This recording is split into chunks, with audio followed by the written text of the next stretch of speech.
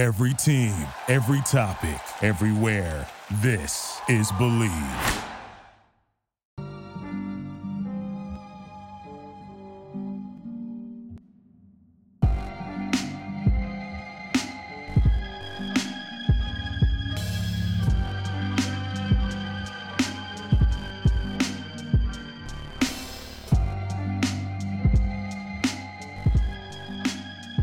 Hello, and welcome everybody to another episode of Pod Strickland. I'm your host, Shwinipu, and it's episode 366. I'm joined, as always, by my co-host, Prez. That is @_Presidente on Twitter. Prez, how are you doing on this?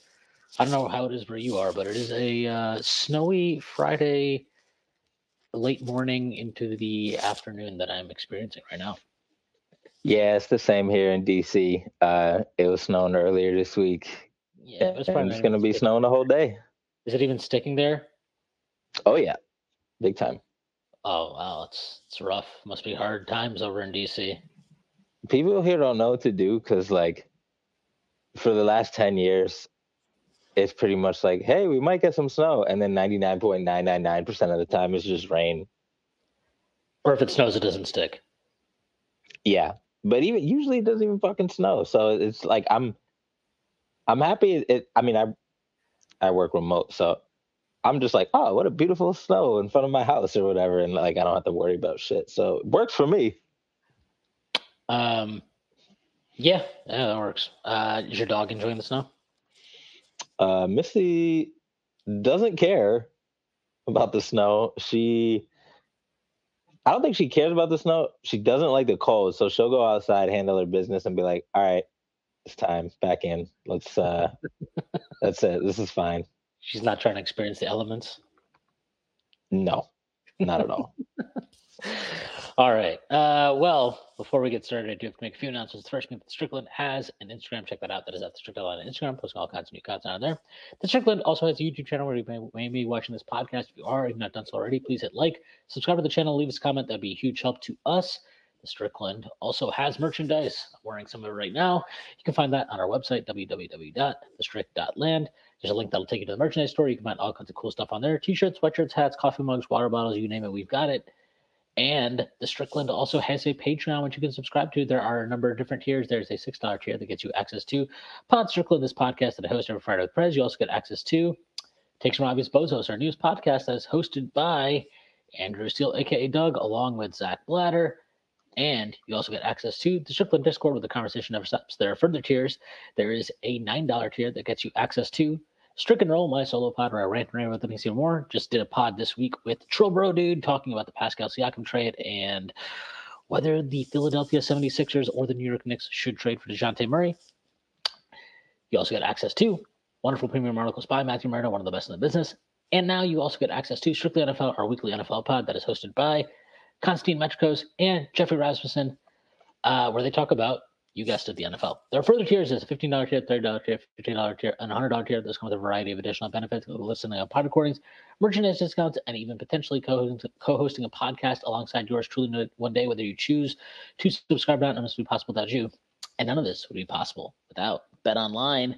With the NFL playoffs right around the corner and the NBA season in full swing, BetOnline has you covered with all the up-to-the-second odds, news, and scores. With additional odds, lines, trends, and info on both desktop and mobile, you can access the world's best wagering information anytime. Head there today to get into the action and see all the updated odds. Remember to use promo code BELIEVE, BLEAV, to receive your 50% welcome bonus on your first deposit. BetOnline, where the game starts. The Knicks are 8-2. This is making the OG Anunoby trade. They are, I want to say, I can look it up right now. So that's 10 games, which makes it very easy to find on the great NBA.com stats. In their last 10 games with OG Anunoby, the Knicks are, here we go. They are 17th in offensive rating, 116.5. They are number 1 in defensive rating, 104.1. They are number 3 in net rating at 12.4. And other numbers that may be of interest, they're second in defensive rebound percentage, 76.9. They're number 2 in rebound percentage overall, 55.6. Funny enough, Cleveland is number 1 in defensive rebound percentage and total rebound percentage. Knicks are number 1 in offensive rebound percentage at 33.9. They have the 17th best true shooting percentage, which is an improvement for sure. They also rank now after it's a sudden uptick in pace. They are now back down to 23rd in pace over that span, 97.2, which is not far off of their season kind of average. I don't know. Their turnover percentage, this is actually notable. They're dead last. Did it go up 9,000% after yesterday? Well, I don't know, but they're dead last in the league in turnover percentage since the trade now. They are at 15.8, which is obviously a massive departure from anything we've ever seen before from them. And it has come with an uptick in the assist percentage. They're 21st in assist percentage, which again may seem trivial to some, but it's a significant improvement on what has generally been a very low assist team. I don't know. What are your takeaways, I guess, since the OG Anunoby trade? And kind of, look, we've had a little bit of a poorer offensive stretch here lately, which I think yeah, which I think laid bare some of the issues just the fucking scores look like 2009. Yeah. Well, I just think they laid bare some of the issues with the roster since the trade. But yeah, I guess what are your overall takeaways? I mean, the one that jumps out of the things that you said that goes with my eye test is the turnover issue, which is not one that I expected, really. RJ himself is a player who, I mean, he wasn't like turnover prone in the sense of like raw numbers of turnovers, but like for his play style, he was turnover prone. For someone who didn't pass, he was turnover prone. But I thought like, oh, you get somebody who has the ball a lot out, and you get Quickly who has the ball a lot out. More turnovers was just not one of the things I expected. But when you view it as, those guys may not have been like assist turnover gods, although IQ is pretty good most years for someone who's a pick and roll ball handler. The comparison is not them to like other ball handlers. It's compared to the people who are going to pick up that usage, right? So obviously Jalen and Julius are going to pick up some of that. And then other guys are going to pick up some of that, like Dante and Deuce and stuff like that. So Dante's been playing great. Yesterday, in the game before, he had a lot of turnovers. I don't know. I think, versus the Rockets and versus the Wizards, it feels like, well, in the Rockets game, like once we stopped turning the ball over, it just instantly became dominance. And the stretches we didn't turn the ball over versus the Wizards are the stretches they pretty much dominated. So, I mean, this is historically a low turnover team. Although, like you mentioned, this is the way they're playing now is a little bit more conducive to passing, which means you're going to be a little bit more open to turnovers. So it's definitely a big question going forward, trying to like reclaim some of that turnover prone identity. Turnover free identity. The thing that is a little worrying to me, like because you have less creation on the team, and Julius and Jalen aren't the most instinctive passers, and our offense gets bogged down in a lot of ISO ball. We just happen to have two good ISO scorers. Like, I think we're seeing the adjustment to our new team finally on defense, which is, they're gonna dare the Knicks to pass, not to the corners, but above the break in particular, and they're gonna dare the Knicks to like make dump off passes and stuff like that, and that's where you see a lot of the turnovers come, particularly from Brunson. I think the Knicks will adjust back. I think it's way out of character for Brunson to have turnovers like he's had lately. So I'm not super worried about it, but it is definitely something to monitor. I will say that like once we cut down the turnovers, that will go a long way towards improving our offense, even with like put aside holes in the roster. Like that alone will help. And then hopefully getting another ball handler will help alleviate the turnovers a little bit as well. So I don't know. That's just these low scores. Like a lot of it to me just looks like it's because of the turnovers and I don't know, some funky shooting. I feel like we've missed a lot of gimmies lately, not Brunson, but like other players. Um, I don't know. The offense is weird, but the starters they're still killing teams, right? If I'm not mistaken, during this stretch, even though we've only scored like as a team, like we haven't scored well overall. Like I'm pretty sure that's still the bench that's dragging down our offense. So It's a weird stretch too. You got to remember Brunson missed 2 games in that's between, true. and then like, it just I don't know. Yeah, it's a little bit weird because of that. I don't know what to make of it. I will say I think the defense is real. Like I I don't think love the defense. Yeah, I should say that. Like yeah. everybody seems to be pretty locked in right now, and like we can, like, like Deuce still can't get to the rim. Josh Hart sometimes knows what he's doing, other times doesn't. But like those guys are. I think the roles on defense are good right now. Like that's the main thing. Like because OG takes a tough assignment, it lets Randall take somebody who's less tough. It lets Grimes and Dante and whoever take somebody who's less tough. It lets Dante play off ball. Ihart's obviously been excellent. Like, I mean, the Wizards and the Rockets aren't like the murderer's row of elite offenses, but they the team is just being able to win these games like 105 to like 99 or whatever. Like that's a good defense, even though makes for ugly games. Yeah, look, I think the defense is real. My concern is that, like, look, you need an elite defense to be a true contender. That's not really negotiable. Like, you just need to be a good. You have to have one.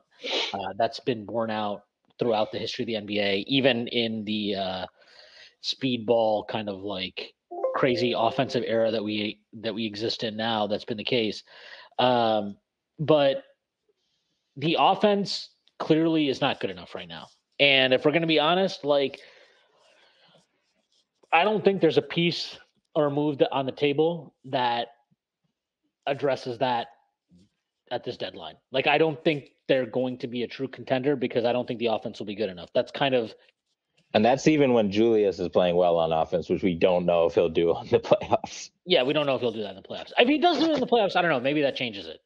Maybe I'm. But that's what I'm saying. Even lately, like I know he's had like the 1 or 2 duds, but like generally he's playing pretty good on offense, and like that. And then that's the other thing that stands out is like Brunson and Randall are for the most like except I mean the games where Brunson was out was weird, but like the two of them are hooping, and like these guys will score like a bazillion points, and we'll still have like 105 or some shit. Yeah, we don't have anybody that scores inside the arc now, aside from them. Like that's it. And it's like okay, and then the OG cuts and like I heart putbacks and stuff. But those are not guys that are creating really inside the arc. And say whatever you want about RJ and quickly, like whatever anybody's misgivings or whatever your opinions were of them. I don't think it's you cannot deny that one thing they were capable of was scoring inside the arc.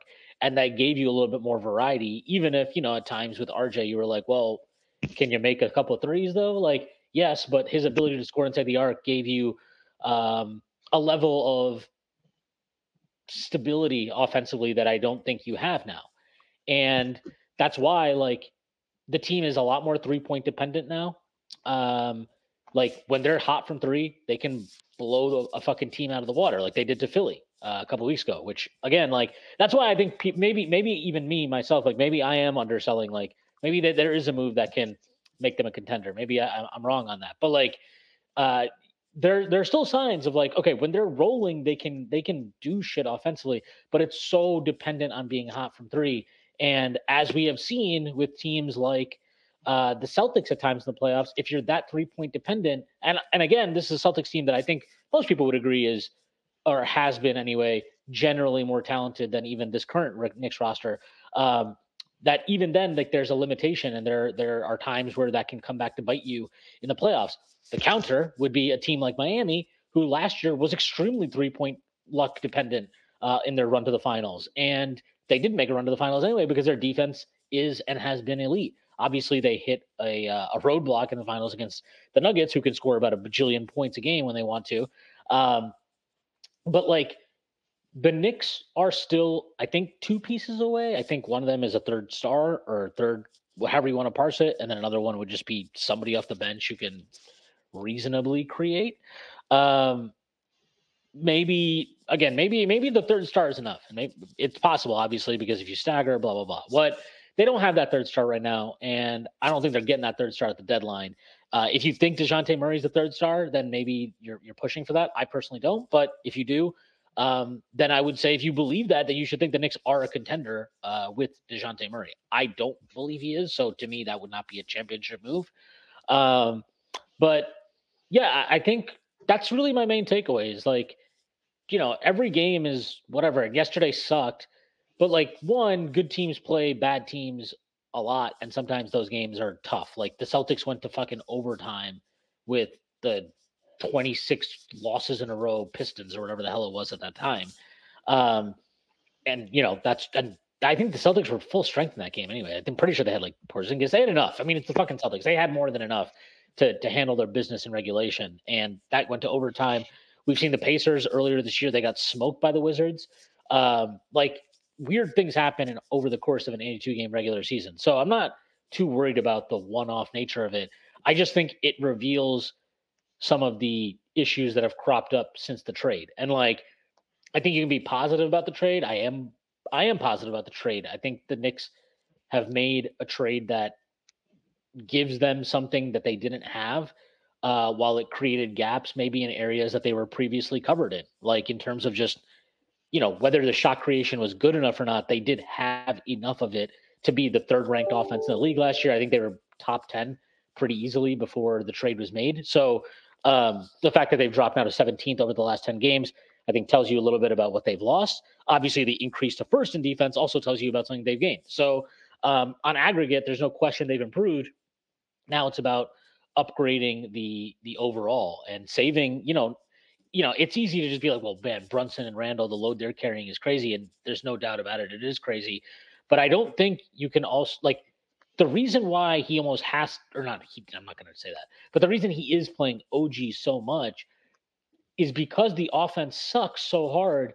He's like, okay, well, then I just need to play him and iHeart all the time because those two give me the elite defense. Like we're going to be an elite defense when they're on the floor. So this gives us a chance to win games. Personally, I don't love that is his pivot is just, I'll just say it, like, I don't want to do a whole Tibbs thing today because I can't do it with him anymore. But like coaching to me goes beyond just playing your best players the most minutes. Like that's not coaching. Anybody can do that. I'm sorry. But that needs to be managed. And I think a way to manage that is to get your bench some more offensive creativity, and they have a chance to do it. And I think there's 2 pieces to this that I want to touch on because I think people are really losing levity on this. Maybe 3 pieces really. Like, look, Josh Hart, I think, has been asked to do too much this year. When we had Quickly, I think it was unnecessary for him to be asked to do as much as he was. With Quickly gone, it's a little bit more understandable. Either way, it's problematic. You need to dial back Josh Hart, not dial him up. Less is more with him offensively. And maybe less is more even in terms of his minutes. I think his minutes have been too much. I think his role has increased beyond what is necessary or required for this team. And that's something that is more on the coach. It's not on Josh Hart. That's on the coach. So Tibbs has to get that in order. I think, like, yes, I would like to see Grimes get more minutes when he plays well. When he plays like Dookie, like he did yesterday, I have no problem with his minutes being cut.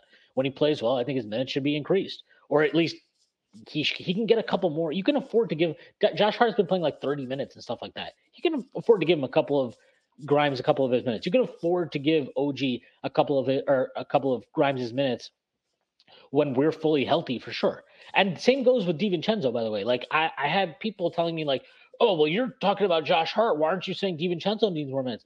I agree. DiVincenzo should I was looking it up. He's averaging since he moved to the starting lineup. DiVincenzo prior to yesterday was only averaging 23.6 minutes per game. That's not enough. Like, he needs to play more. He's been one of the best shooters in the fucking NBA. Forget by far and away the best shooter on the team, at least in terms of spot ups and catch and shoot stuff. So, like, for him to be playing that little while Josh Hart was racking up 30 minutes a game, especially given the fact that we now know Josh Hart has this like tendinopathy issue, which is going to be something he has to manage the rest of the year, is ridiculous. So, yes, both those guys need more minutes. The third part is I do not think Quentin Grimes needs to be an untouchable player. Prez can vouch for this. I have long said I think a lot of Knicks fans have overrated Quentin Grimes, and that he to me was never in the bracket of a talent of like Emmanuel Quickley. Never. And I always believed that he got overrated because of the idea of, or the archetype of player he is. The idea of I'm glad you brought that up, because that's one of the things I wanted to talk to, and like we can get into it a little bit, but like there's two things. Like, there's the evaluation of what Quentin Grimes is now, and he's somebody who can take really tough defensive assignments. He is great at screen navigation, but he can be bullied by players stronger than him who are around the same size as him, and he can be bullied by players who are larger than him. From three, he's pretty good. It's not elite, but he's pretty good. And he's also a streak shooter from three. Compared to other really good shooters, his highs are really high and his lows are really low in terms of like over 5 or like 5 for 7 or whatever. And that player is not untouchable. That player is probably not even worth like a first, maybe like a whack first. But the point is, that player can still space the floor a little bit. And even though that player has weaknesses, so does Josh Hart. And ultimately what Tibbs has struggled with is picking players.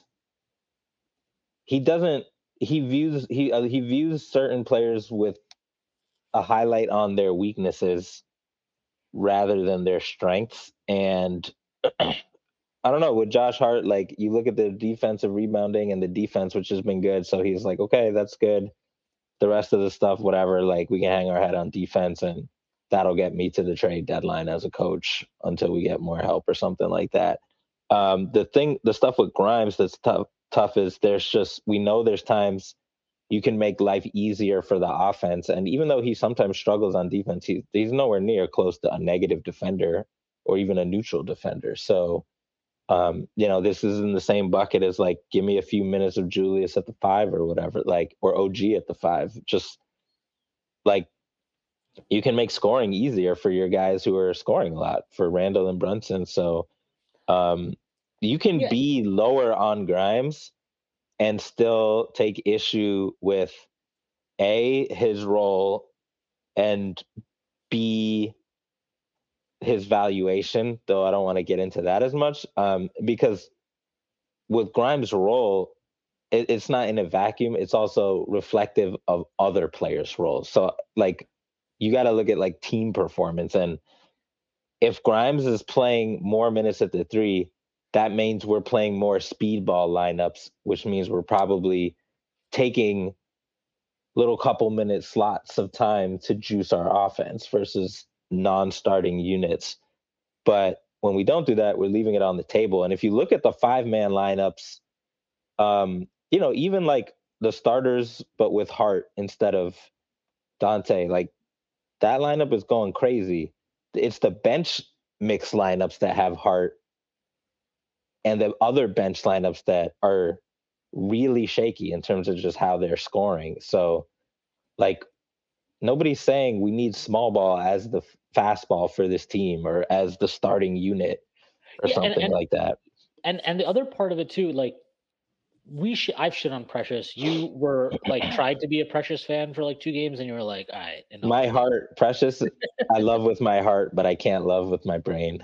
But like what I don't know what you really feasibly expect for an offense to be if you're putting Hart out there with Precious and Grimes and your point guard is Deuce. Like, So like my point is, like, so the Grimes thing is, to me, I don't want to. I wouldn't trade him right now, not because I like super value him, but it's because one, all the people were talking about this deadline. I'm just like, I I don't see it. Now maybe there are iterations of the trade where it's like, oh, you were trading Fournier and Grimes for like DeJounte Murray, but you're also getting back AJ Griffin. And I'm like, okay, fine. So you kind of swapped out one guy. You're getting an extra a year of team control with AJ Griffin. If there's a team that's super fucking thirsty for Grimes and wants to give make him Something part that of a makes it palatable. transaction, right? Something like a strong transaction, whether that's a good player or like a legitimate first or something like that, like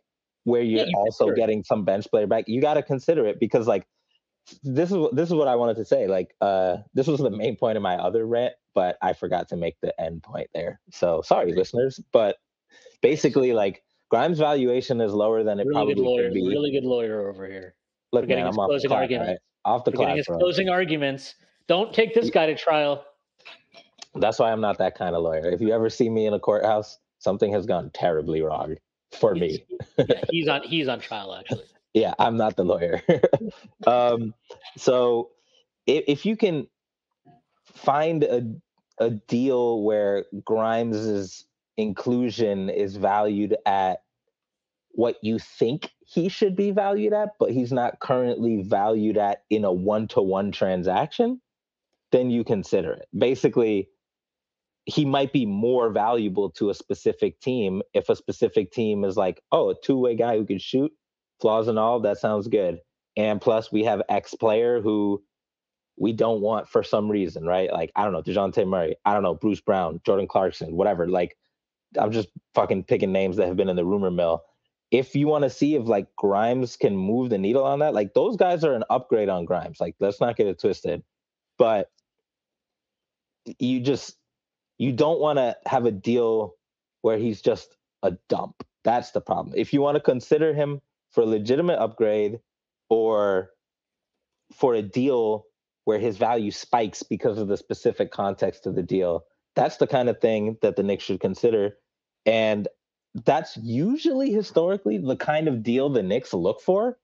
They don't really traffic too much in like one-to-one deals. They look for situations where the team they're trading with values their guys or their assets more than the Knicks do, and the Knicks value the incoming player more than the other team does, right? Like we talked about this with the Quickly trade. Like they didn't value Quickly as highly as lots of us did. RJ was a toxic asset. They were super thirsty for OG. Toronto was like, yo, picks are cool, but Quickly's better.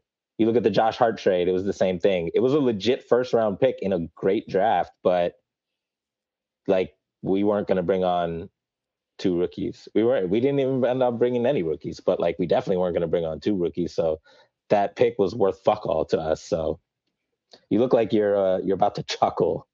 There's something I was mentioning in our staff channel, so I was just laughing at it. But yeah, the pick didn't matter to us. That Detroit pick didn't. I mean, right. it matters in the sense of like, that doesn't mean it was like a bum asset. It's just it's different from different perspectives. Right, and it's like sometimes you pay a premium to just get what you want. And also we know now that the Pacers were involved heavily for OG Anunoby. We don't know what they offered, but the fact that apparently, I mean, the report is that they tried to get. Obviously, they did land Pascal Siakam. We can talk about that, but they tried to land Pascal and OG in a combined trade. So I would assume in that scenario that they did put a Jarris Walker on the table. That maybe they did put a Mather on the table. So I think like maybe I mean, and you've talked about this a lot of times. Like you generally get more for assets when you trade them off individually versus combined. And so I think it's reasonable to consider that maybe they offered like, hey, we'll the same pick package they sent out for Siakam, but we'll give you fucking Matherin, and we'll throw in whatever combined like matching salary, and the Knicks for that reason had to go they had to put in quickly and they had to put in a Detroit pick, whatever it was.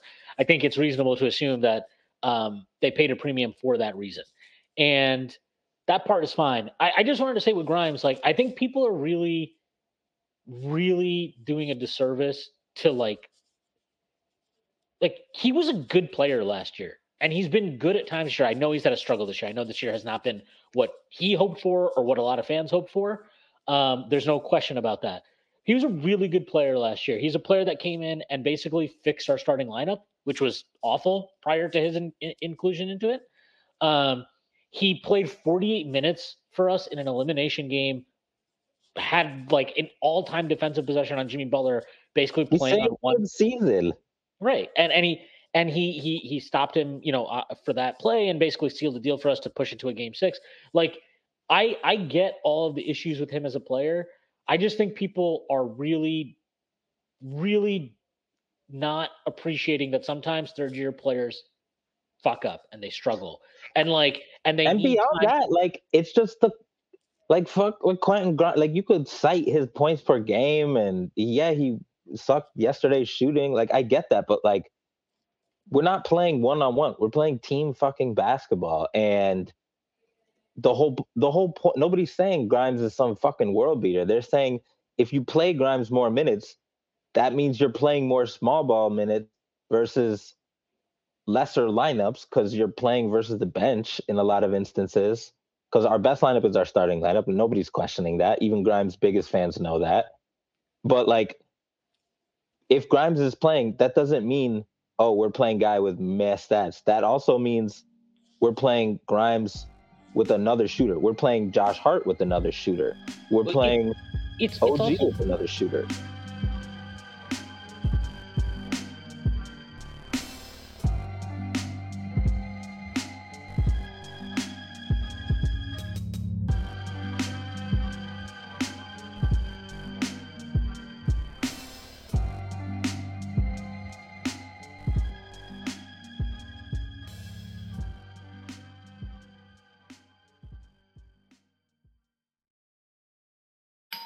Our house is a mess. Come on in. I'm Amber Wallen, internet comedian, plant queen, and host of your new favorite podcast, Fly on the Wallen. Okay, that's pretty presumptuous to assume that this is going to be their favorite podcast, by the way.